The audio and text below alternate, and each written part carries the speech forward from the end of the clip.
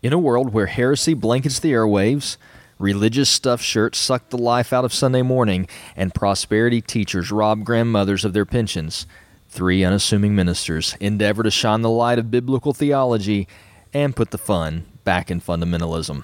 Broadcasting live from the Hall of Dogma.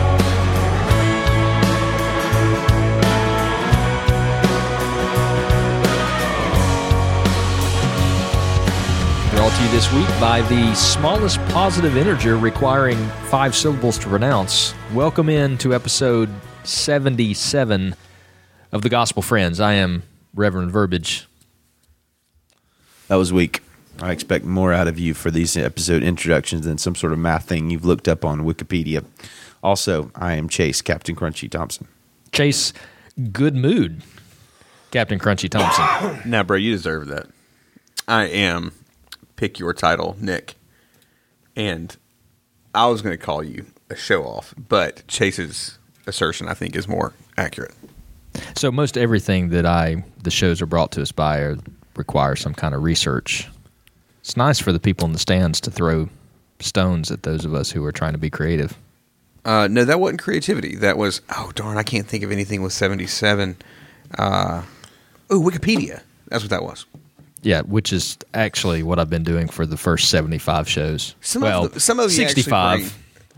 65. You guys complained one time because I made up something. It was like brought to you by, Chase's age or something like that, and you guys complained about that too. Yeah, I think you tried to make him 65 or something. I think y'all are the problem.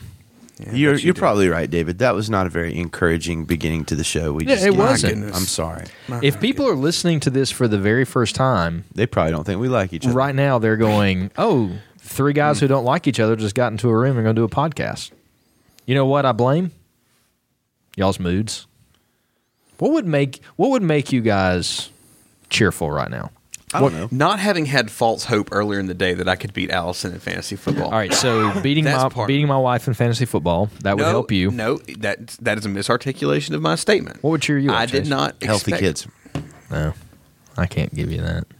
You have to take things to real town. Sorry. No, now I'm sad. Millions of dollars. I mean, my kids are sick. They're not $1 million. Like they have croup. They're not like I had $1 million. Something severe. I guess. That's You know just what I'm saying? kind of creepy. Okay, well, welcome into episode 77 of the Gospel Friends, brought to you by Prozac. I'm your host, David. In just a few minutes, we'll be talking to you about how you too can overcome your sadness and melancholy issues. Well, I hope it's something good. What's that? That is B&L. Is that sad music? That's happy music. Oh. Is this to help us get into a better mood? Yeah. Huh, I am more cheerful listening to that. I feel It's better. a little bit upbeat. If I had $1 million, I'd probably buy each one of you guys a house. Really? Yep. That'd be nice of you. Would you blow it up? Nope. Whoa. I would buy you a burger with some fancy ketchups and fancy mustards too. Not a lot of people know this, but you may have to buy me a burger. Earlier in the college football season, you promised me if Alabama did not win the Southeastern Conference Championship, that you would buy me a burger, a good one. That is true. A cheeseburger. A good cheeseburger. Yeah. So I'm going to Five Guys or Mo Shots. Hamburger Heaven. That's pretty Hamburger good burger. Heaven. That's good too. Yeah. So decent burger. I promised you that after the Ole Miss loss. Yep, you did. I was keeping the faith. The Ole Miss Alabama loss. All right, guys, welcome into episode 77 of the Gospel Friends. Despite our rocky start and my apparently misuse of Wikipedia, I think it's going to be a good episode today. We have, as a segment, Hall Monitor, where we are going to have a very special guest. Nick? Yes, we are. Nick is our very special guest. No. It's about time we let him talk some. Now, this is You where missed a comma or added one too many there or something. I was going to let Nick kind of introduce who the guest was going to be. Yes, is the one and only... What's his evil name? Darn. Funky Stickman. No, his evil name. He's got a... Dark Lord Death Face. That's it. I cannot remember his League of Mayhem. He's got like 9 names. He does. Not entirely chiptune or Jeff Hendricks, the creator of our outro music. Yep. So here, I think this should give hope to everyone. If you do something significant for this show, like We will let you talk. like provide us outro music, sometime, a year and a half later, we will allow you to come on the show and talk. Hashtag gratitude. Yeah. So if you send us something right now, somewhere mid 2016, early 2017, you'll be on the show. That's right. And you might be thinking to yourself, that's a long time to wait. But if you wait till next week to send us something, it's just that much It's longer. going to be even longer. So, I mean, good word, Chase. thank you. Why delay? Send your offerings to. Do we have a website for offerings yet? No. Ooh, we shouldn't do that because that would be bad. No, we should. Let's Take call offerings? it. Yeah, offerings. All right, let's There's do nothing it wrong with like offerings. support our podcast. Ooh. Maybe we could invent a company where people could support our podcast with offerings. Call it like Again, the offerings word Patreon- here is making me. You know, like offering. Patreon. Call Hey. it Patreon and get Okay. people to support our podcast with flag offerings. on the play. Is that already done? No. How long ago did I suggest this? I'm down with Patreon. The only It's reason time for us to get reason you're rich. okay with it now is because Todd Troush did it. Oh, good old I am not. Good old Todd Shout out Trouse, to Todd whoever that Trouse, is. though. Hey, I think Whoever Nick, that is a think listener Member in of the the Hall of Dogma. Hall of Dogma member and host of the Theology and Life podcast. Pay is he really? attention, McConnell. I'm sorry. What did you say his name was? Todd Troush. What's his first name? Todd. Todd. I'm sorry, Todd. I apologize. I am crude and not hospitable, and I also Sound am clip and- not creative, apparently. Hey, I think Nick was taking exception with the word offering Yeah, there. I think that's where I was flag going. intentionally using it to be provocative. I've Todd, never known one you of to my do that favorite before, words. Chase. Todd Trouse, to make this up to you, I am going to bring today one of the greatest segments of What Were You Thinking ever. It's going to be epic. I know it will. I believe in you, David McConnell. Is that what Todd would say? No. Oh, okay. That's what Oswald Cobblepot would say because he is a happy man. No, he's not. He is on the surface. I would like for you to be cheerful, just not creepy. Is that possible? I will try.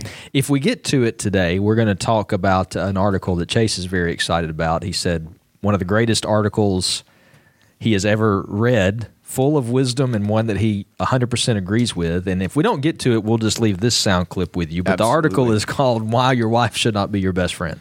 It is. Okay. So It actually is called My Spouse is My Best Friend. And then he says, your spouse should not be your best friend, okay. So I'm actually hoping we get to that today. which you've amped up the title a little bit. But we're going to start right away with a little discussion on everyone's favorite topic, pastor appreciation. Is this where we do the offerings? Dun, dun. Yeah, sure. Why not? Okay. Oh, wow. No. Everybody bow your head and Oh. close your eyes and Wow. take out your wallets. Oh, wait. Chase we wait to the Osteen. end of the second segment, don't we? Oh, there is a Todd Trouse in the Hall of Dogma. Is it Good Chase job. He Osteen felt or special Creflo now. Thomas? And his cover cover picture is of a bunch of pirates. Looks like a cool guy. Arr. Shout out, Todd. How long has he been in the Hall of Dogma? I don't know. We could look it up and it would tell us. Okay. Hey, so here's the pastor appreciation deal. There was a video that was going viral on the internet recently, and it involves good friend of the show, Stephen Furtick, and his church in FOS. South Carolina or North Carolina? North Carolina. Sure. One of the Carolinas. it's the I Carolina. mean, what's the difference anyway, right? I mean, research is Just so overrated. I mean, why do that?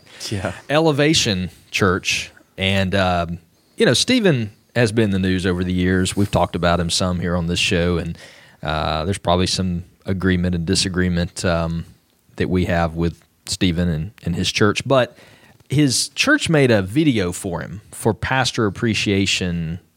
Was it month or Sunday?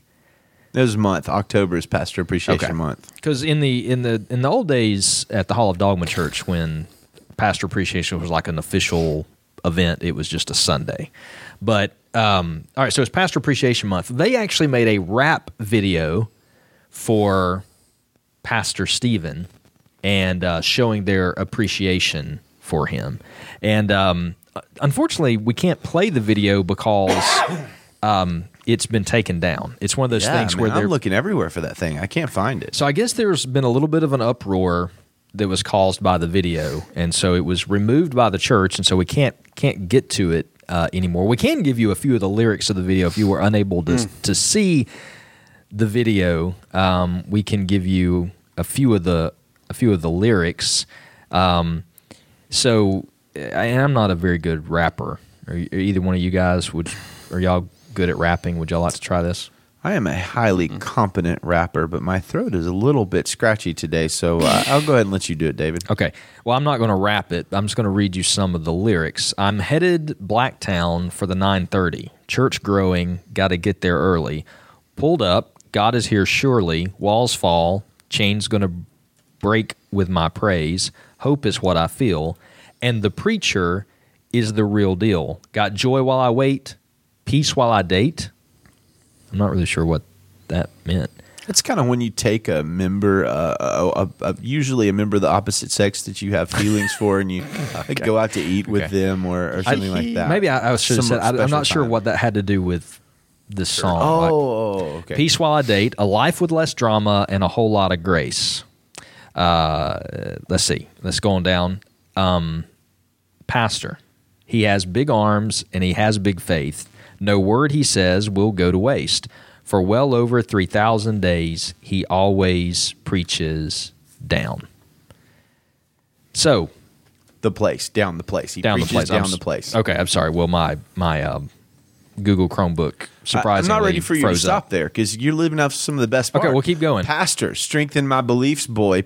Better save my seat, boy. Get up on your feet for pastor. The best is still ahead, girl. Get ready and get set, girl. You ain't seen nothing yet. He's pastor.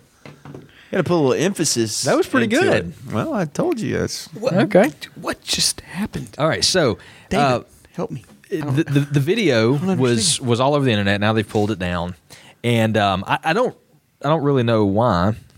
I have some ideas why you might pull a video like that down. I don't understand what kind of caused. Let me ask you a question, Chase. You've been at the Hall of Dogma Church for It'll be 8 years in 8 years. February, David. I've been at the Hall of Dogma Church. This is my 13th year. Hashtag brag. Yep. Hashtag been on staff here for 10. So Hashtag big whoop. Hashtag seniority. But anyway, here's the thing. No one's And ever. David's plan is becoming more and more complete. No one's ever complimented me on the size of my arms. Really? Yeah. Well, that happens to me twice a week. Okay. They call them guns around here. So but, you get like a Facebook post, great message from Pastor Arms today, or Pastor Big Arms. Pastor Big Arms? Yeah. Okay. He has big arms and has big faith. No word he says will go to waste. For well It over sorta 3,000 days, I guess that's how long he's been at the church, he always preaches down the place. So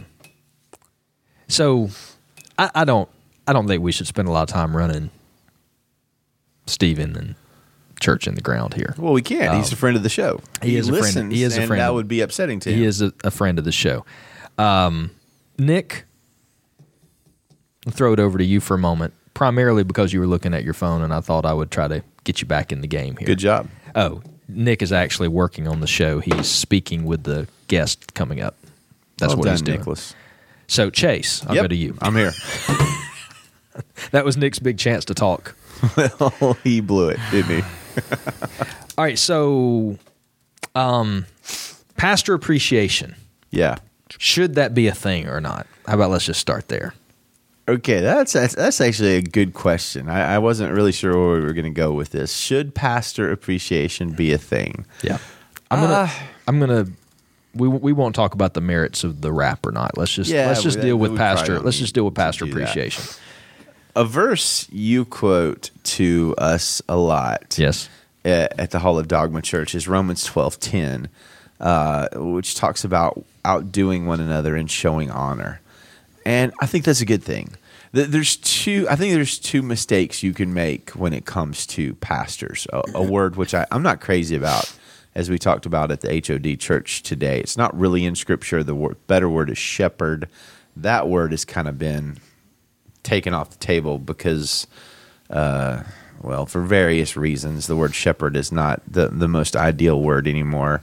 Elder's kind of a weird word too, because it just sounds like an old person. But so I guess that's why we stick with pastor. But two equal errors you can make in regards to pastor. On the one hand, you can idolize leaders in the church, and I think this is what we do a lot in the body of Christ.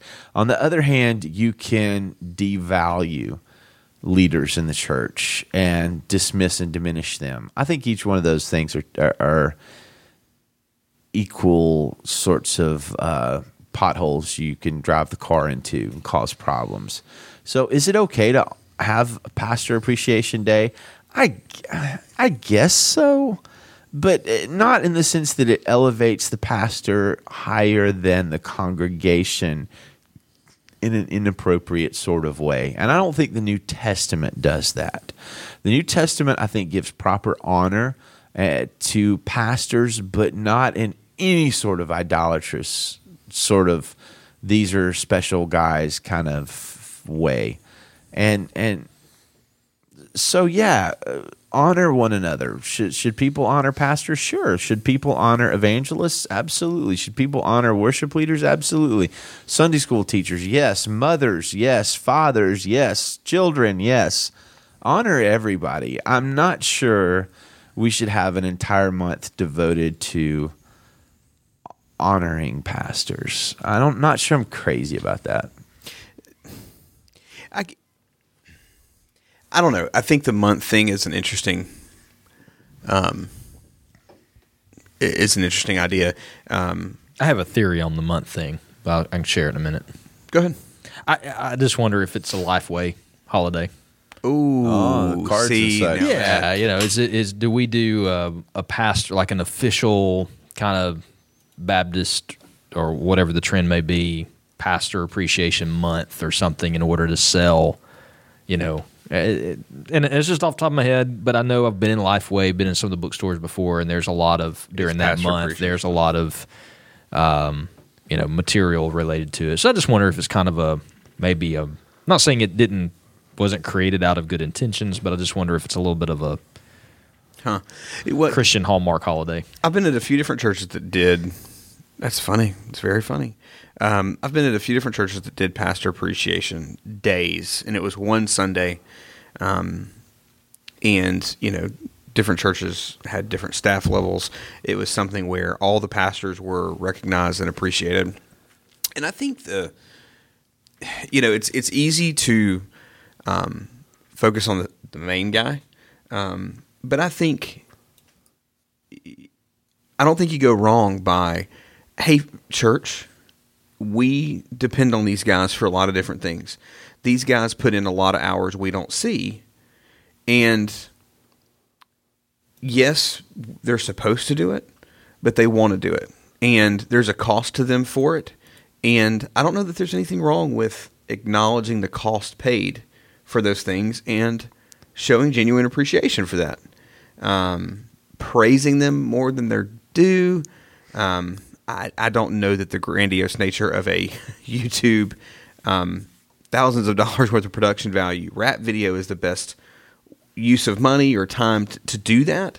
But I do see a lot of churches that take from their pastor and finding time and ways in which to show him appreciation, the staff appreciation. That doesn't irk me. A month, especially what you're saying kind of a Hallmark or Lifeway holiday, that puts the cynical filter up. But all right, here's what I'm going to do. I'm going to make a comment, but I'm going to come to you guys, and Chase, you're pastor on staff here. Nick, you're a leader and minister of the church. I'm pastor on staff, but I'm going to come and ask you guys the question: what would be the best way? Like, maybe not the best way, but what would be a way you could be honored? I'm assuming that you guys would probably feel pretty silly if people made a rap video about you. But, what would be for you, what would be a good way to be honored? And don't give me like be real. Like, don't give me like if you just, ask Jesus to bless me every now and then or something like that, that'd be all I need, or whatever. But so I'm coming to ask you like a real question. But I do want to say this: I don't think Pastor Appreciation Day is. I don't think it's wrong. I think if that's what a church needs to do to, kind of be disciplined about, hey, let's honor certain people. So there's a couple of days a year that we set aside to honor people, and that helps us remember it. That's okay. But I think in general, based on Romans 12, that just having a life of honoring in the church, where you are, really that word honor there is like tome, is the Greek, I believe, but really like to treat one another as valuable. And so, the word there is outdo one another in trying to show each other how much you value, someone else and how much you value them. And so it's really just like that should be the life of the church. And if it's the life of the church, it's going to happen. Like it is going to happen, and it will be in your DNA. And so you'll do that with each other. You'll do that with your leaders. And it won't necessarily have to be a day or an event. It will just be a way of life. And I think that's more of what the New Testament, kind of was pointing at. What would be a good way, Chase, for you, like to? All right, yeah. Let me give you a couple answers on that, and then I'm gonna drop the history of Pastor Appreciation Day on you. Okay, cool. Are you ready for that? Yeah. All right. So, couple of ways is for me, like letters, emails, and things like that. I save those things and remember them, and they're incredibly encouraging. Praying for me. And one of the things we do here at the Hall of Dogma Church is when we pray for people, we try to stress, hey, let them know you're praying for them. Text them, email them, whatever. That's important. I got a text from a guy today. He says, I know I've told you this before, but I pray for you every day, and I'm not stopping. How huge is that? That is so appreciated, that somebody would pray for you and would let you know. I think praying to a God who moves on our behalf. People say praying changes things. Well, God changes things, but just praying for somebody is awesome. But letting them know kind of lets them know on earth, yeah, hey, I'm praying for you. So that's huge for me. Earlier, sometimes the church has bought gifts for leaders and things like that. They even sent us on a surprise cruise earlier this year. Nothing like that's ever happened previous before. Episode. Yeah. So that kind of thing is David? encouraging and awesome. Well, they sent you to Mountain Retreat. That's something. Yes. Yeah. Years ago, we did send us on a 2-night Years retreat. ago. Did you say that through kind of a gritted teeth years ago? Yeah, long time ago. Don McLean. Long. No, they did. The church sent us on a 2-night retreat. Actually, it was great. David, somebody just, I don't know, when was it? It was 2011. Told me how much they appreciated you. Really? Yeah. No. It was 2010. Look, if it was in this decade, Craig, do they still go to church here? No. Oh yeah. Maybe it was a tweet. Maybe I saw a tweet about it. I'm just messing with you. Hey, Yeah, real you're quick, I making it got to better. tell you about Pastor Appreciation Day, okay? Okay. 1992, apparently, is when it came about. It was initially called Clergy Appreciation Day, and clergy is one of my least favorite words. It was popularized. Next to War Eagle. Also one of my least favorite phrases. It was popularized more in 1994 by Focus on the Family, but according to an article I'm reading, it was invented, or at least came up with, by a layperson named Jerry Freer Jr., who noticed that it was almost Groundhog Day, thought if they have a day for groundhogs, they ought to have a day for the 375,000 pastors in America.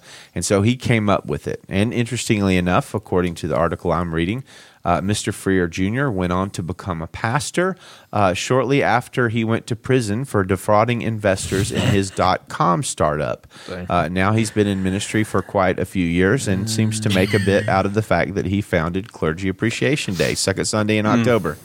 Well, okay. Yeah. So it wasn't a Lifeway thing. At least not according to my initial research. Hey, if groundhogs get honored pastors should get honored. Nick, real quick, and the point of this was kind of like maybe people listening having ideas of how to honor their leaders or people around them. What would you say would be a good way to honor you besides Alabama paraphernalia? Yep, that pretty good. wouldn't be it. This is I'll take some.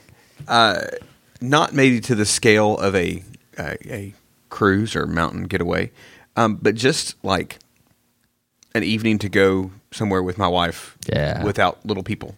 Yeah. I love my children dearly. That was going to be mine. Yeah, I love my children dearly, but being able to just go and just talk to her without, Mommy, Daddy, this, that, bathroom, not that food. I didn't want that. Just and be able to re-engage with her would be awesome. I like Chase's the idea about letters. Let the people in your life that matter to you know they matter to you, and it doesn't. It's not a dollar amount issue.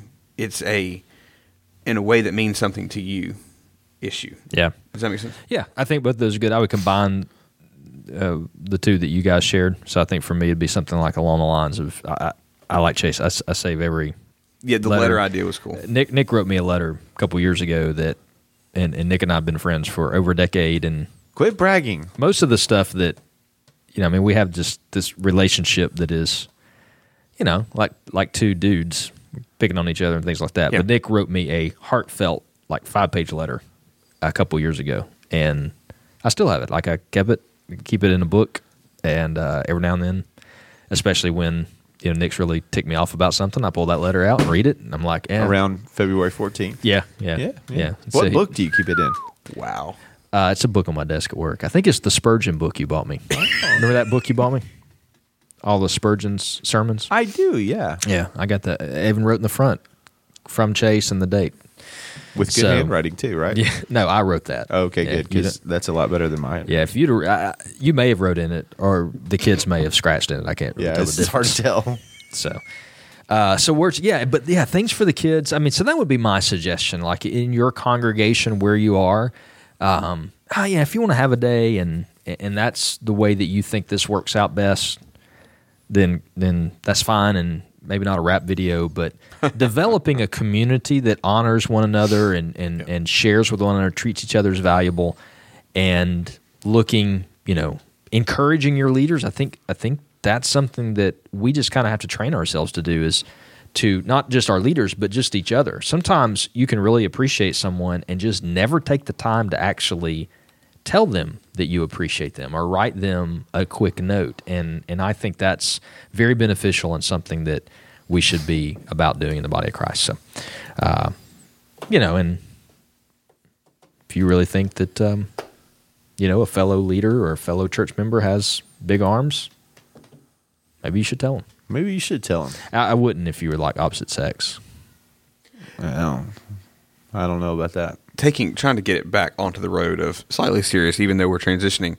The point can be made of what you were saying is this can work for anyone in the fellowship. This isn't only the guy on Sunday morning, though. Yes, include him. It's not the worship leader, though. Yes, include them. But those guys get up on Sunday and sing and play music because there's guys that have helped them set up and are running the sound. You're able to come to church because someone is keeping the grounds and cleaning the building. And sometimes ladies run the sound. You're absolutely right. I didn't mean. I mean you meant guys. The generic. Yes. Yeah. Lady guys. But there's a lot of other people. Wow. Sorry. We talked about that last episode, Chase. We did indeed. But there's a lot of people that keep the wheels on the proverbial, bus there, and so, and I think that's what you were talking about, having a culture of honoring one another. So, amen. Speaking of honoring, that's good. That's a pretty good segment. Do you guys feel like we came across as too thirsty in that, or were we pretty chill? I think talking like this, like where we weren't too excited. Yeah, not a lot of laughter or eagerness, right? Yeah. I mean, I think the way we Don't did say it, thirsty. I think the way we Don't did do it, that. it seems like, we were just really cool about it. Yeah. So we'll probably have a bunch of letters and cruises waiting on us when we get home. Wow, that's what I was hoping. Which I think, as we talked about in pre-production, was kind of the point. Yeah, eagerness. If you're eager about Yeah. something, you don't always look, get there's it. my fantasy Like you can football go to your score. wife and be eager. and, So anyway, Chase. you know, let me finish. Okay, No, I'm going that's to finish fine. that. Hey, I'm going to could've been honor. interesting. I'm going to honor everybody who's listening to the show right now By moving on. by moving on, Yes. It's a good plan. getting closer to Jeff Hendricks joining us. We're going to bring back What Were You Thinking? But first, just talking a little bit about the show, in case this is the first time you've listened. This is the Gospel Friends. You probably know that by now. Yeah. But you can go to our website if you haven't found it, which is thegospelfriends.com. .com. You could contact us on the Twitter, which we didn't talk about on last episode, but the Twitter is alive again. Yeah, buddy. Chase has found some rejuvenated energy, some mojo on the Twitter. Back from the dead. At My Gospel Friends, there has been activity out Some there activity. on the Gospel Friends Twitter site. Possible if you tweet us, we might respond. We might, Yeah, you never know. It might die again, but but maybe even bigger than all of that, the Hall of Dogma, the flagship site for the Gospel bless us, Friends. everyone. On Facebook, you can reach it, hallofdogma.com. You will need to ask permission to be let in. We like to keep the crazies in and the craziers out. And so just, you can request permission. We'll let you in. hallofdogma.com. Just a few ways that you can get a hold of the Gospel Friends. If you post something really cool or send us something nice, we'll give you a shout out on the show, especially if you gave us a cool iTunes review. or a cruise. I mean, an iTunes review is good. Cruise would be better. Hey, if you give us a cruise, We'll do a whole episode. we'll rename the podcast after you. I mean, Whoa. the Nathan Martin cast or something. No. Well, I don't know if you gave For us a cruise? all a cruise. For a cruise? How about for like a week? I don't know, a month. It could be Nathan Martin Appreciation Month. You can reach us at the Nathan Martin, Nathan of Hall? Dogma. the Hall of Nathan Hall of Martin. Martin. Hall of Martin. Martin, there you go. You can reach us at the Hall of Martin. That would imply. Hallofmartin.com. What about Jeremiah? Well, if he gave us a cruise, whoever. Wait, if Jeremiah gave us a cruise, it would be like the greatest fourth quarter comeback of all time, where there's just a team that you think has just been ran over and is no longer functioning, and all of a sudden they come back and win. Because I haven't seen Jeremiah in a long time. I hope he's okay. I hope he is too. Do we know anybody that knows him? We know You check on it? Nathan What knows about the guy that you're trying to name the show after? All right, so hey, what were you thinking? I don't know. What were you thinking? I don't know what Why are any you of you trying to were read- thinking, but I know I don't know what some of these people were thinking. But what were you thinking is the segment where we take a look at the crazy, crazy world around us, and just to try to glean a little bit of humanity and maybe depravity, and check out what's happening. We try to look at stories from around the world. through the lens of faith in Jesus. No, that was an old podcast we Oh, did. my bad. We try to look at at stories from around the world just to kind of get an idea of not just what's happening here in America, but just kind of all over. So I got 3 stories, guys, tonight that I hope this is not one of those things where I've just built it up in my head as epic and it turns out to be really flat. But I'm going to need you guys to pay attention. So let me get my phone I don't know and what check it y'all. out. I don't know what y'all are doing. Like if y'all are surfing fantasy football right now, or if you're researching the show or breathing deeply into the microphone, Nick. But could y'all? I think I'm these are good. looking at you. Okay, you are. You're being a little weird. Here we go. This is probably from all. This is probably from all over. Although I think this company that came up with this study is from here in the United States. So here's the headline: Some hot dogs contain human DNA. Chase looks shocked. Nick does not. I'm sorry. What? Well, if the hot dogs contain human I DNA, zoned out for a second. my first thought I'm having a is sugar crash. that they contain human. DNA. They're just human. Humans. Good. Clear Food, an independent company that analyzes food at the molecular level, has found that 14.4 Good counting there, David. 14.4% of the hot dogs they tested were problematic And 4 of the 6 samples, they reported found human DNA in 6 of the 345 samples, or 2% of all the samples that they tested. 4 of the 6 samples that tested positive for human DNA were vegetarian products. Humans are not vegetarian-friendly food. No, they are not. So now, other ingredients such as chicken, lamb, turkey, and beef showed up in samples that were not listed on the product's packaging. So, have you guys ever? Do you try to buy like the all beef hot dogs? Because that was how I grew up. My mom would always buy the all beef hot dogs because she said you can't tell what's in the other ones. Well, yeah, and especially like if it's things like the pink hot dogs. Yeah, they're made up of like all those the various are nasty pork and stuff like that. But now apparently, human DNA in some of the hot dogs, so maybe even the all beef ones are not all okay. that So safe. what's going on there? Do they speculate? Yeah, a study. is that the guy who lost a finger at the factory? Well, that's what I'm thinking. Yeah, some dude falls in. A study, like, some companies, Clarence. hot dog companies, have come back and refuted this claim. Blood, tears. yeah, Shocker of course there. they have. But no, there has been some clarifying reports since then that actually say that the human DNA could simply be like dried skin cells. Well, that makes it fine. So like, or fingernails or something like that just where people are handling the food Or maybe they sneeze and they into get it, some or- of their particles. it goes into the grinder and so it's not actually that humans have been dissected and made into hot dogs and sausages, but more like maybe they didn't wash their hands very well before they made the hot dogs. Well, David, I will tell you this. I will sleep well at night knowing that my hot dogs are contaminated by particles of humanity and not chunks. I thought you would enjoy that. So, Nick, what did you think? That was Wow. insightful. That was insightful. By the way, what's your favorite brand of hot dog? There's only one answer here. What were you going to say? Ballpark? No. Oh. Amateur. What's the real fancy? I usually pick up Ballpark, but Okay. the bun length. I'm thinking Hebrew National. That's the a one. fine Okay, so that's hot the. I was dog going to say brand. that there's like a kind of an expensive Yeah. hot dog that is brought that somebody brought to a cookout one time, and Hebrew National. Those Jewish people know how to make a good hot dog. God bless them. show title, possibly. I don't know. Somebody might take that the wrong way. All right, Nick, I hope you really like this next one coming up. I've got to be careful on this next one. This is from Hong Kong. I'm doing this story in honor of my son, Who's also from Hong Kong. who's also from Hong Kong. So here's the. Is your son Jackie Chan? No, he's not. And I found out this week that most people in Hong Kong actually hate Jackie Chan. Why?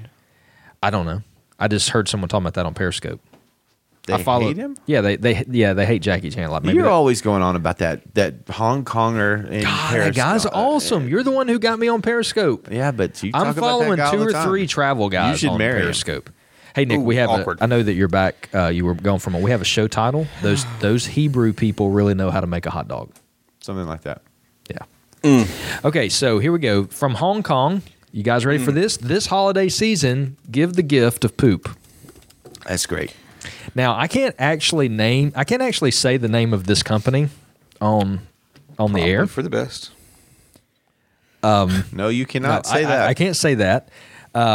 Although the article, this is the article says in the delivery game, you could call this the other Big Brown. This company, unnamed company, will deliver a steamy pile of horse poop with a personalized message to your enemies or to your twisted friends. The Hong Kong-based service launched in November 2004 as a marketing experiment and has stuck around like dog do on a sneaker tread, says the article from the Huffington Post. Nice. Yes, it is legit, says CEO Peter, no last name. Peter says his firm earned $10,000 in its first month and has made more than 2,500 shipments. Take note. More than what? 2,500 2,500 shipments. Okay. You are real careful. Orders cost $16.95. for shipping to many places around the world and can be done anonymously. However, CEO Peter No Name says Australia is an excrement exception. Australia does not allow feces delivered from outside the country. Well, that sounds like a sensible policy now that I think of it. Why would we allow excrement delivered from outside the country? Why would we allow excrement to be delivered? Is there Even not in the enough country? excrement already in America? Oh, I know there is. I watch TV. Nice. The company's website suggests sending the poo to an annoying colleague, a teacher, the ex-girlfriend, the tyrannical boss, or former classmates. Or a pastor for Pastor Appreciation Day. Appreciation. The most unusual package that they have sent was someone who included a wedding ring with the poop. Oh, like proposing? Apparently. Yeah, that's not going to go over well. That's a strange marriage. That is a strange marriage. What do you think the Ask Pastor John podcast would say about that, David? I'm not sure. Okay. I'm not sure what Ask Pastor John would say about that. One more. What were you thinking before we move on to our hall monitor segment from Singapore? I'm just going to give you guys this headline. Are you okay? No, I'm still.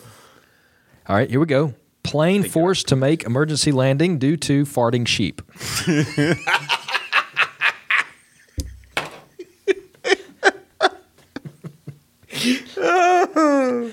What?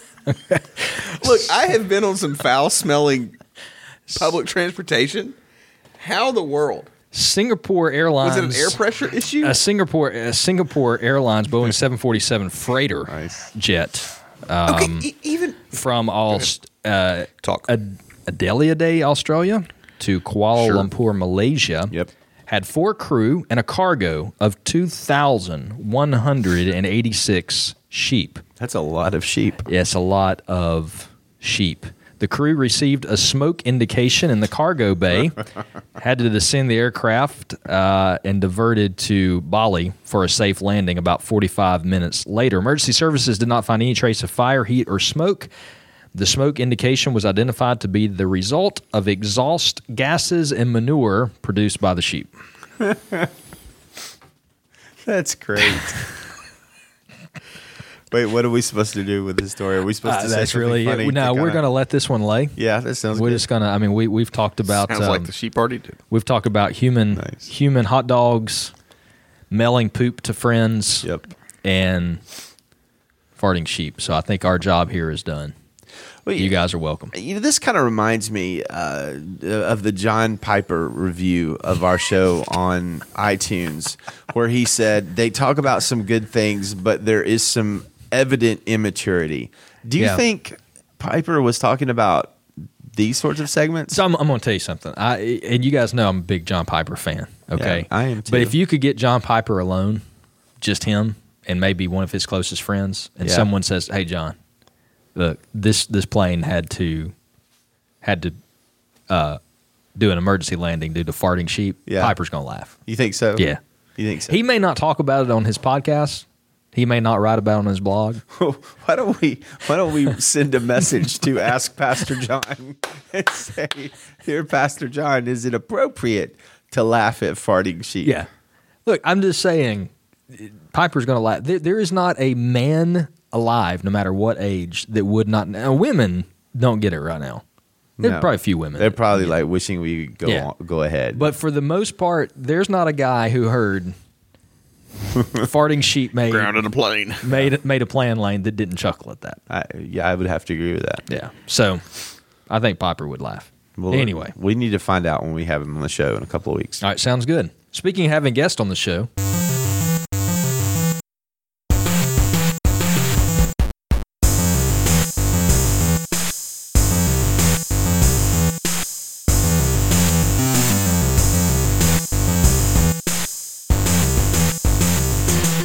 Welcome in to Jeff Hendricks, the Funky Stick Man. That is your best used car salesman voice I've heard Thank you have in you. a long time. hey, it's still. I want to it's- buy something now. Oh, wait. Wait a minute. I actually heard something. I heard a voice that I don't recognize.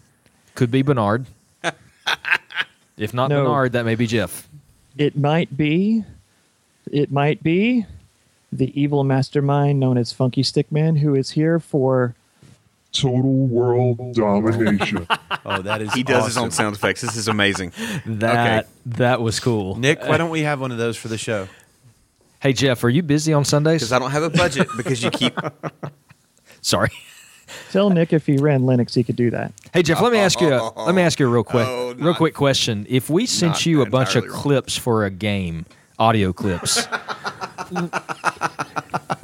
do you think you'd be able to play those on time, or would you Just kind of randomly play them whenever. just kind of randomly hit play whenever soundboard? wherever you felt like it? No, not like a soundboard. Like a list of YouTube clips. That's just kind of a hypothetical Too late question, to right, actually Dave? Yeah, I download mean, them just- and put I'm them in just- your soundboard. You know, I'm just asking. I sent them to you this morning at 6:30. No, last week at 6:30. That was episode 76. I mean last Sunday morning at 6:30. Edit point. Jeff, Point. Oh, I Indeed. wish. thank you for coming on the show. Absolutely. I know that we have tried to get you on here about 14 times, kept extending offers, but you kept turning them down. Thank you for finally Why agreeing would- to be why would- on. why would blame him at this point? Supervillains are just so busy, you know. So you how did you first find the show? I don't remember. I know you were one of the very first listeners to the podcast that I recall interacting with, but Has it been that long, really? Wow. I originally stumbled across this as, this was probably, I guess it was about 2 years ago. I started looking at theology podcasts to, believe it or not, learn theology. And You picked a great one for that. yeah, well, I didn't start with this one. Hopefully, you didn't end with it either. No, I started listening to the Reformed podcast, the Reformed Pubcast, actually, which was pretty Less than Tanner? entertaining. Yeah, less than Tanner, right? And was pretty entertaining. Except that when they got to talking about beer, my eyes just kind of glazed over because I don't really drink beer. And I was kind of like, well, you know what I really need is a theological podcast with nerds. Getting closer. I don't know where you'd find something like that. Well, as happenstance would have it, I stumbled across the Gospel Friends, and as they say, the rest is history. which has two nerds Yeah. and me. Oh, I'll let you settle that amongst yourselves. Oh. that's a good. So Hey. now you are responsible for not only our outro music, the one of the best songs of all time, "Jesus Is a Friend of Mine," done to Hideous. chiptunes, which has made it to, the ringtone on several people's phones who listen to the to the Gospel Friends podcast. But now aren't you responsible for good old Rob Halton? Did you get him involved in the show somehow, or did I dream that? I asked him to join the Hall of Dogma. Basically, I knew Rob back in college 20 years ago. And he is, you got to understand, Rob is just this really great, goofy kind of guy to hang around with. Love hanging out with him. And he just has a penchant for fart jokes. And I said, you know Hey, he's what? gonna love this episode. That's- Yeah. and wait I till said, wait till he hears what I just laid yeah. out. So I basically, I I meant article. Let I Jeff meant the talk. article I Let laid Jeff- out. Oh. Sorry. I hit him up on Facebook and I just said, you know what? You got to listen to this podcast. I said, you have got to join the Hall of Dogma. You have got to get involved. I said, you are one of the few people that has a sick and twisted sense of humor as much as I do. So you would absolutely have to. And he just jumped right in, both feet. Yeah. God Yeah, bless. Rob's great, and he sent us one of the most encouraging emails that we have gotten since we started doing the show. He sent us just encouraging us in the podcast, and that he'd gotten something out of it. So very cool, and we do appreciate all that you've invested in the show. And sorry it's taking us so long to get you on, but I'm going to let Nick kind of drive for a moment because I had asked you about something that you might find interesting to talk about as you came on, and I think we kind of settled on a little bit of a worship slant, so I'm going to let Nick introduce that. Yeah, and I will. But just for a little bit of background, we've talked a little bit about how you got into the show, but obviously creating. Oh, I'm sorry. I need to. While you do that, let me just Jeff. Yes. Does your wife have a Facebook page? Yes. Okay. Can you send just- David that real quick so he can stalk her for a few minutes? Trust me, while he Nick already talks? knows how to do that. Okay. Okay, Zing. just go ahead. Okay, I'm sorry. that's perfect. Obviously, the article we discussed, people will know in a moment. But one of the ways that we first, one of the things you did for us was the music that we now use as outro. Kind of give us a little bit of your background in music. Obviously, you create some. What else is your background in music? I started playing in school band when I was 10. Started playing the saxophone. Saxophone is actually my major instrument. I played saxophone all the way through high school and college and majored in instrumental music ed in college. Went all the way through, did my senior recital and everything, but couldn't be bothered to go to the actual education classes because they stink. So I've got all the basically the musical experience and training to be a band director, but I've never actually been a band director. And I probably I got saved in 95, about 3 years after I graduated high school. So I became a Christian then and started leading worship immediately, post-haste, and have been a worship leader at churches ever since. Okay. Well, now, just I know this is not probably the best comparison to make, but you haven't told me anything else. Do you lead worship while playing saxophone? I've done it a few times. Really? It's kind of hard to sing and play. Well, that was what I was say. That's a coming good across. trick. That would be awesome, though. I usually play guitar. Okay. Now, are you one of those people that makes me sick that you can just pick up almost any instrument and play it? Yes, I am. Oh, good. All right. I love people like you. I am a music guy myself. Worship music, and bass is my forte, and I always want to play other things, and then I think I'm going to, and then I'm not nearly as good at it as I'd like to be. So I had to take classes on that in college for music ed. Actually, they taught us how to teach each of the instrument families. Oh, wow. I can technically play brass instruments, but I'm not very good at it because I don't practice. I gotcha. But is that a little bit of a learned skill, or is it a little bit of a natural? A little both. Okay, makes sense. Yeah, that's the thing. I have musical competency. I probably could if I put the time to it. Nick is a very gifted bassist. As a person who has tried to play guitar before, I appreciate people who are instrumentalists because I literally am terrible, no hope at it. It's and interesting. Nick is more than competent. It's interesting how your brain can be wired for a certain thing. So, well, thank you for that background because it kind of leads well into the discussion we're going to have today. And admittedly, this article we're going to read, it's from NashvilleScene.com. It's How a Terrible Worship Song Drove Me from Christianity. And as I was reading over it again, kind of in prep for the show, just kind of one more time, it kind of had me banging my head against the wall because I'm like, I get what you're trying to say, bro, but you just miss it here. But kind of just a real quick rundown. The guy lives in Nashville, going to church with his girlfriend, and he has some religious background, we'll say. And he's in this church, and it's a worship service. It's a more contemporary, modern, quote unquote, worship service, and he's trying to fit in, trying to get the vibe for it, and he admits that he's not all there. He's trying to get there, and just some lyrics to one of the songs just kind of really hit him in a wrong way, and it just kind of, instead of kind of diving in of why did the worship leader write this, what drove him to that, he instead goes, well, that's what's wrong with this place.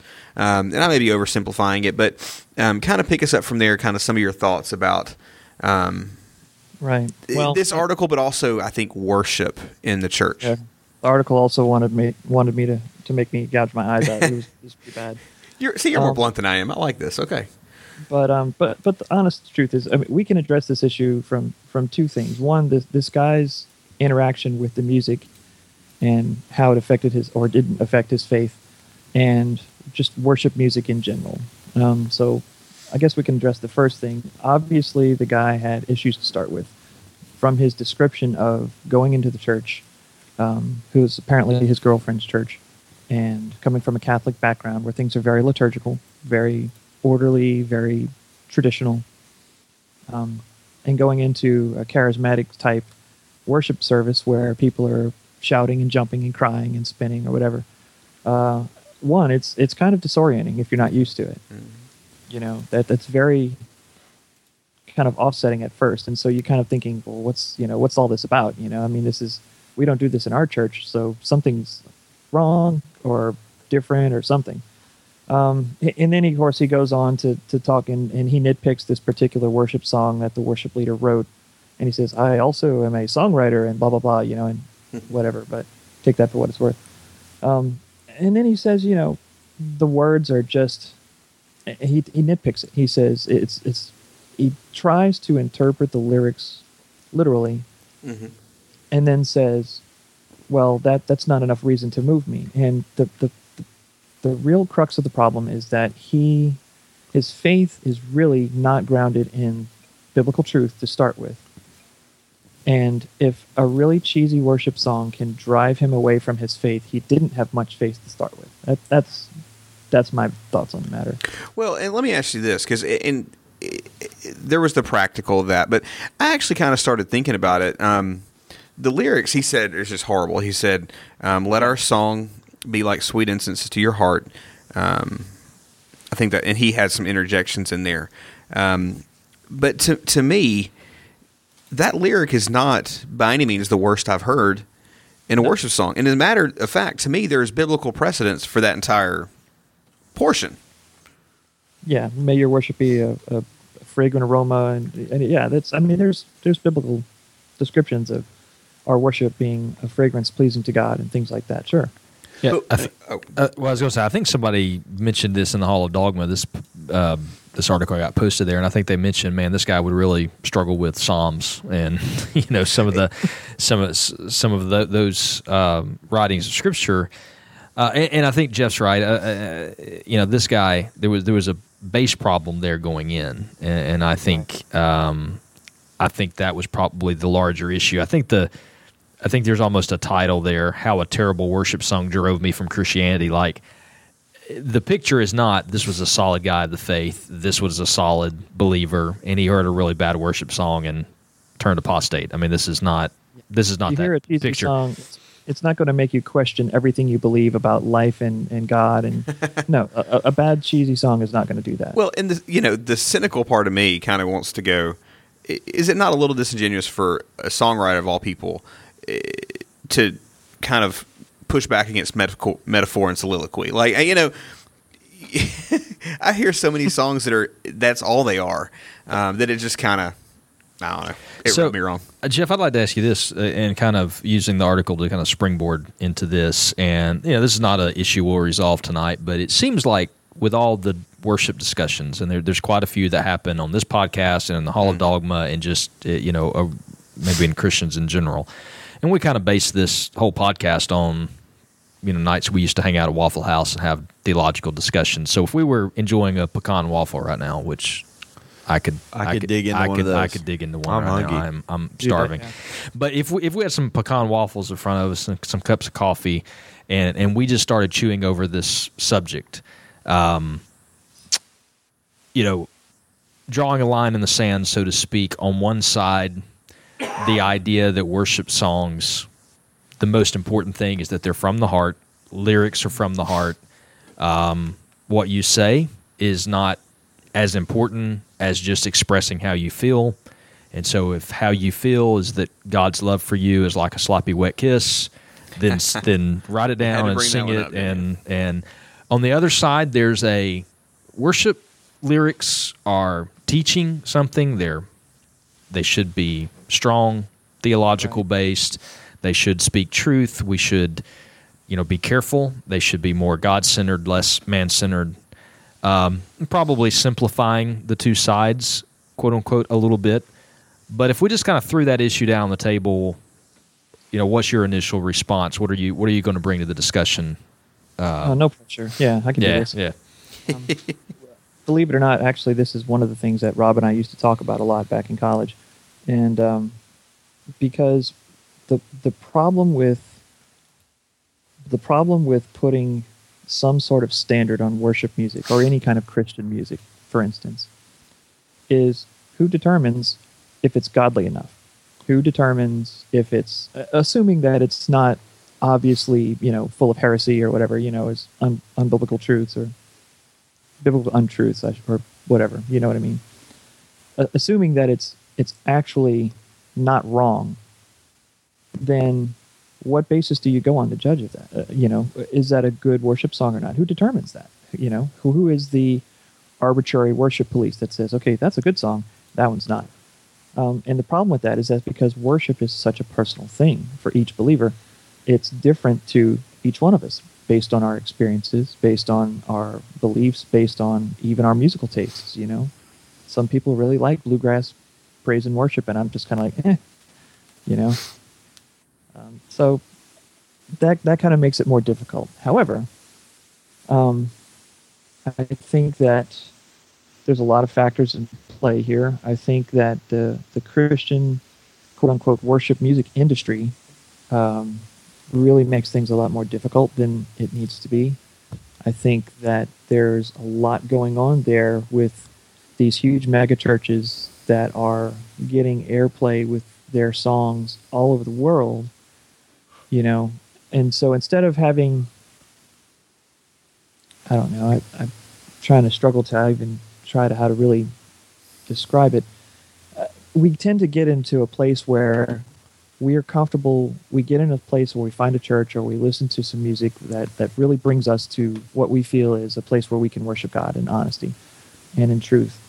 And then someone else comes along and says, well, I don't worship that way.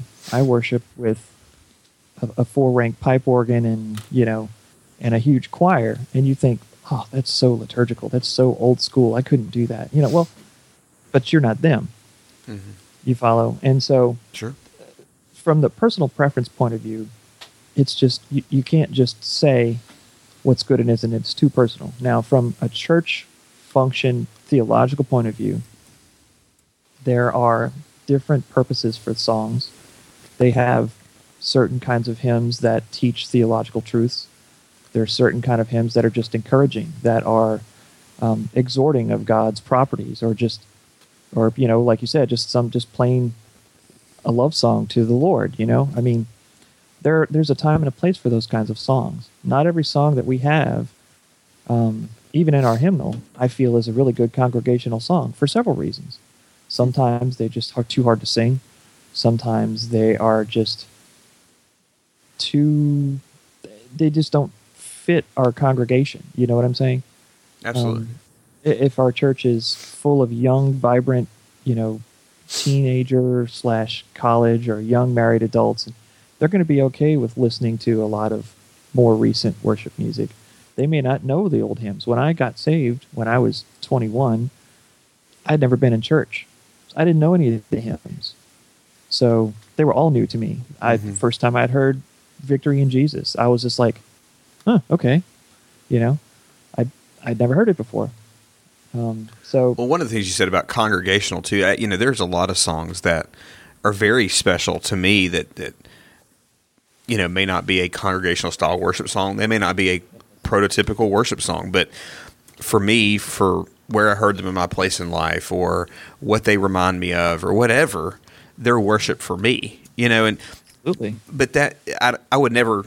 There are many of them I would never suggest to John on a Sunday. Well, and I think that's where I fall on a lot of that issue, and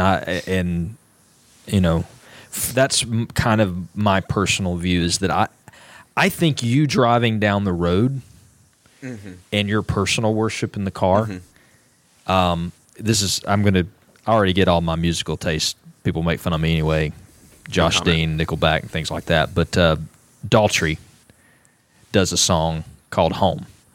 And I don't know that,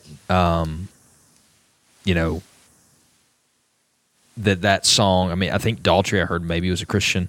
The song's probably written about a relationship.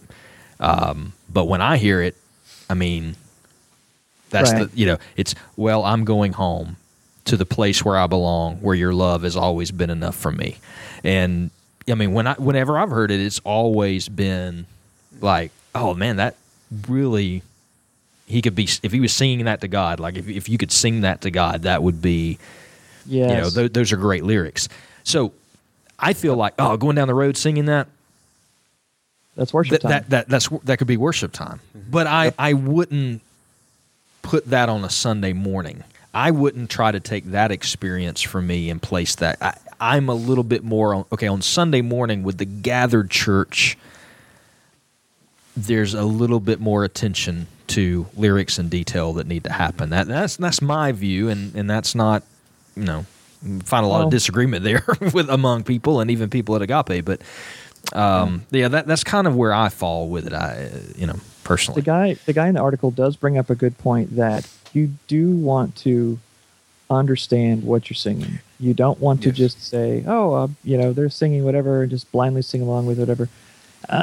You can do that. It's like you've seen videos of like kids singing along with gangster rap songs, and you're like, they have no idea what they're saying. It's like you see the words coming out of their mouth, but they're clueless. They have no idea.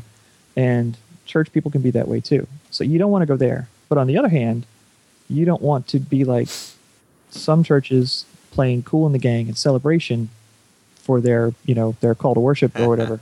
As much as I would enjoy that, but no, you don't want to do that.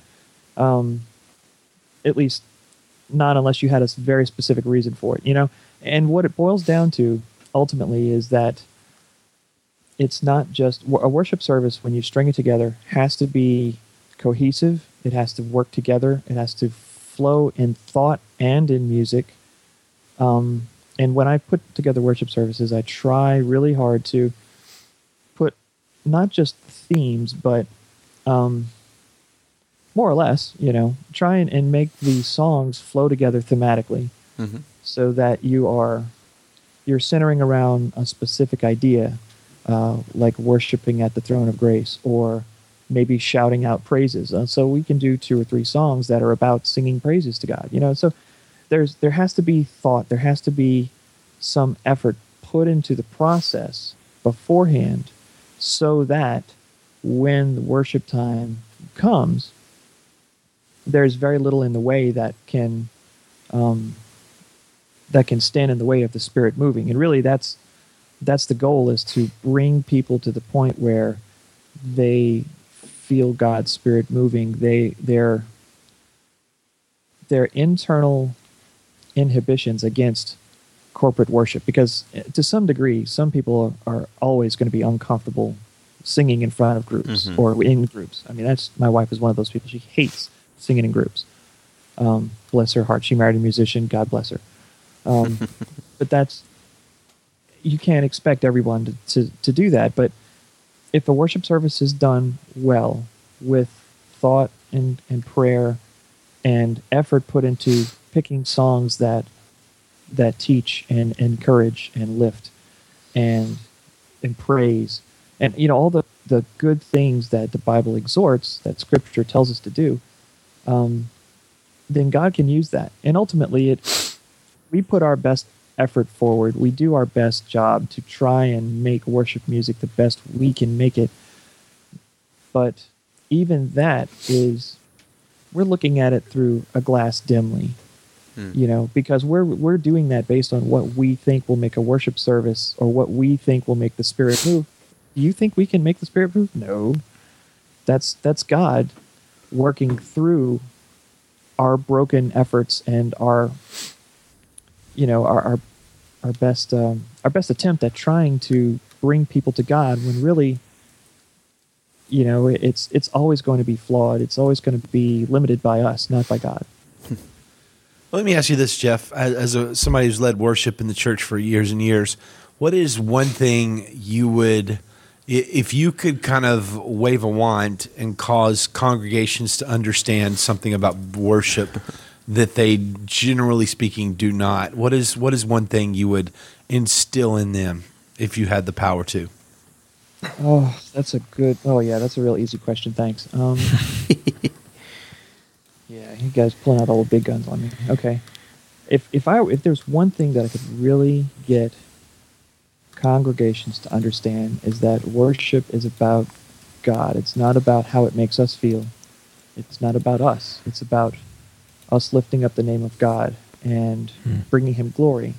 All throughout the Bible, we see God doing incredible things, healing blind people, bringing people back from the dead, knocking down walls, saving people from certain doom. And He didn't do it for the people. He did it to bring Himself glory.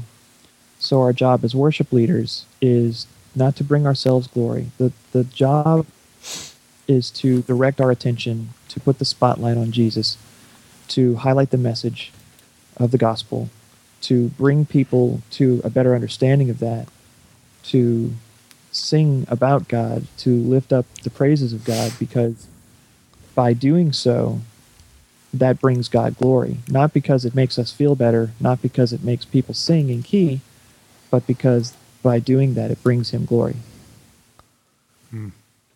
That's good. That's solid. And amen. I do think one of the things we miss in the worship, the quote, worship wars, the discussion of worship, I just read a Tom Rainer article this week where he said that the next version of the worship wars is going to be about sanctuary lighting, talking about how the Gen Xers and above kind of prefer brightness at times and darkness at other times, and how the younger crowd kind of flips that. I thought that was interesting. But I think when what? It's so scripted. It's just everything is so. It's so formatical. It's so formulaic. It's so scripted. Everything is just like, you take it to the point where, okay, well, we have a $30,000 projection system, and we have all of this excellent sound equipment, and we have the best musicians, and da-da-da-da. It's not a guarantee that God is going to move. That's us trying to put forth what we think worship ought to be. And really, God, all He expects from us is obedience.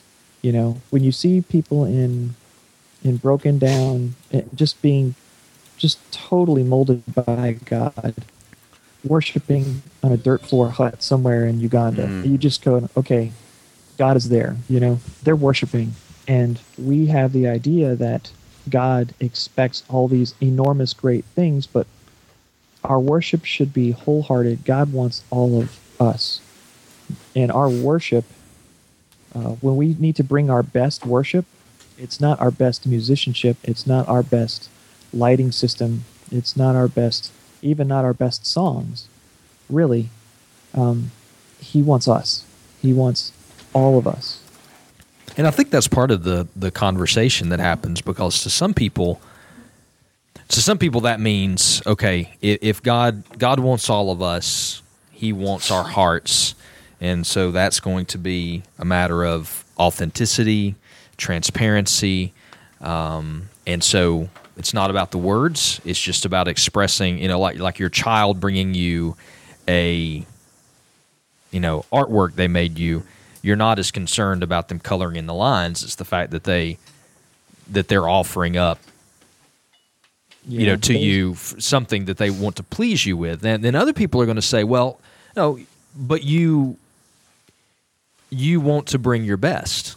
So right. you want, you know, it's spirit and truth. You want to worship God in a way that pleases Him. And so, yes, He's pleased with the authenticity of our heart, but the authenticity of our heart is going to lead us to want to present our best and our, you know, not, I don't mean that in the way of, you know, the best possible service order, but, you know, we want to sing songs that are truth-filled and direct and pointed and lifting up Christ. So I think even in that's kind of that discussion, and that's where, again, I you know, for me, it's that personal worship is probably a little bit more just it's not planned, it's not scripted, it's right. It's I think it should be in the truth, but I think there's also a place that, you know, as humans, when we are just pouring our hearts out, we're not first and foremost thinking about articulation.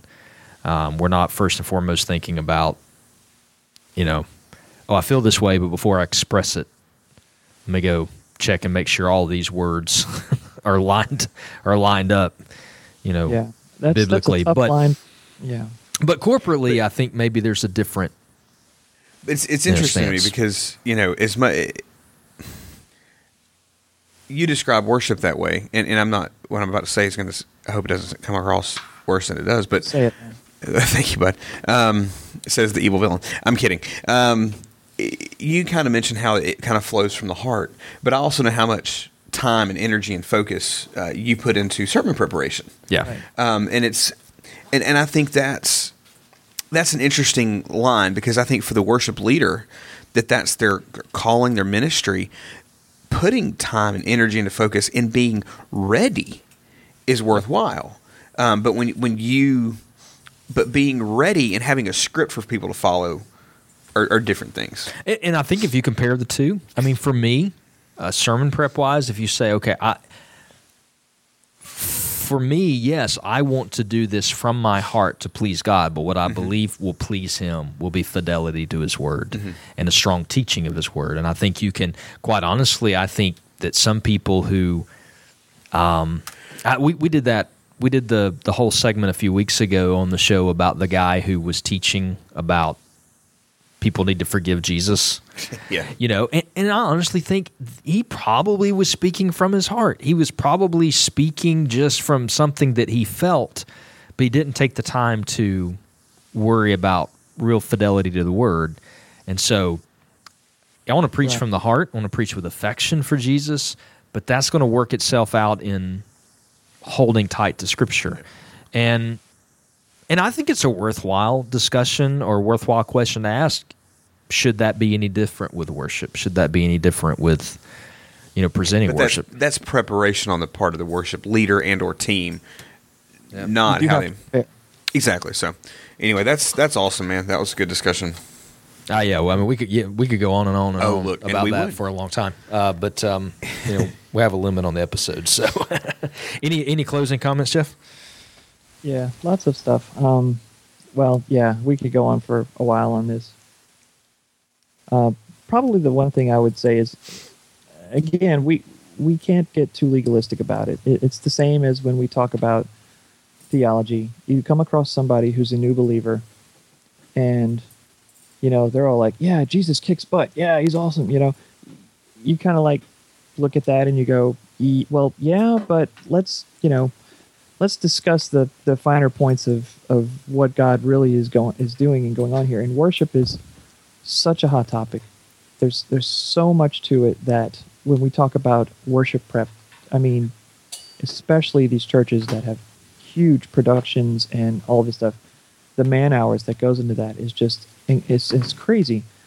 But at the same time, all of that is in preparation for us just hoping and praying that God will move, that God is there, and that we still, despite all of that stuff that we are preparing in hopes of God moving, it still requires us to completely abandon ourselves and give ourselves over to whatever God tells us to do. And that's scary. That's difficult.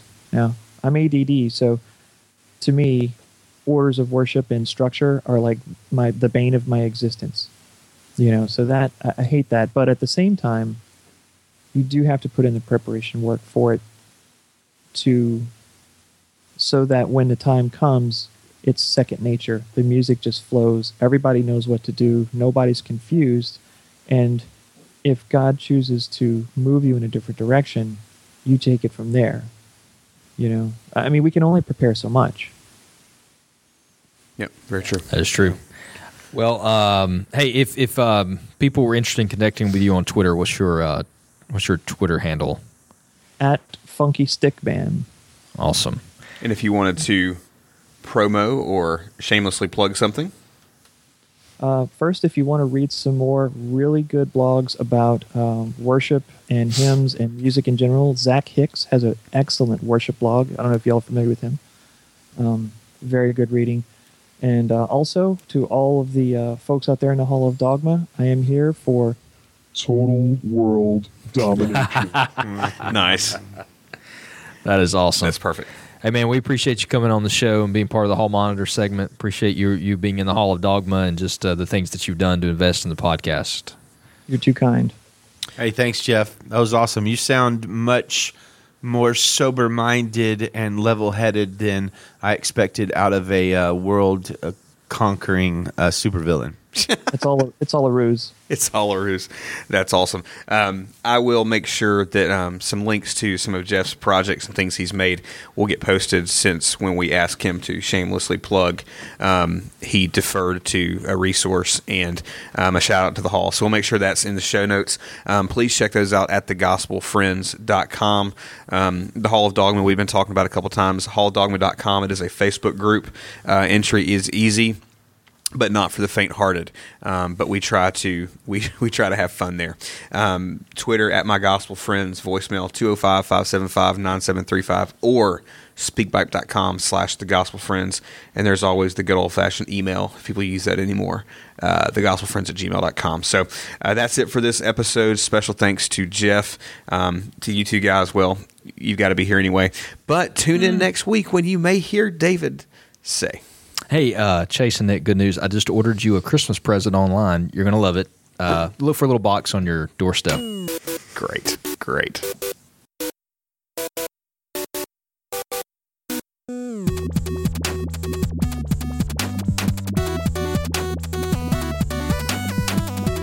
Jesus is a friend of mine. Jesus is a friend of mine.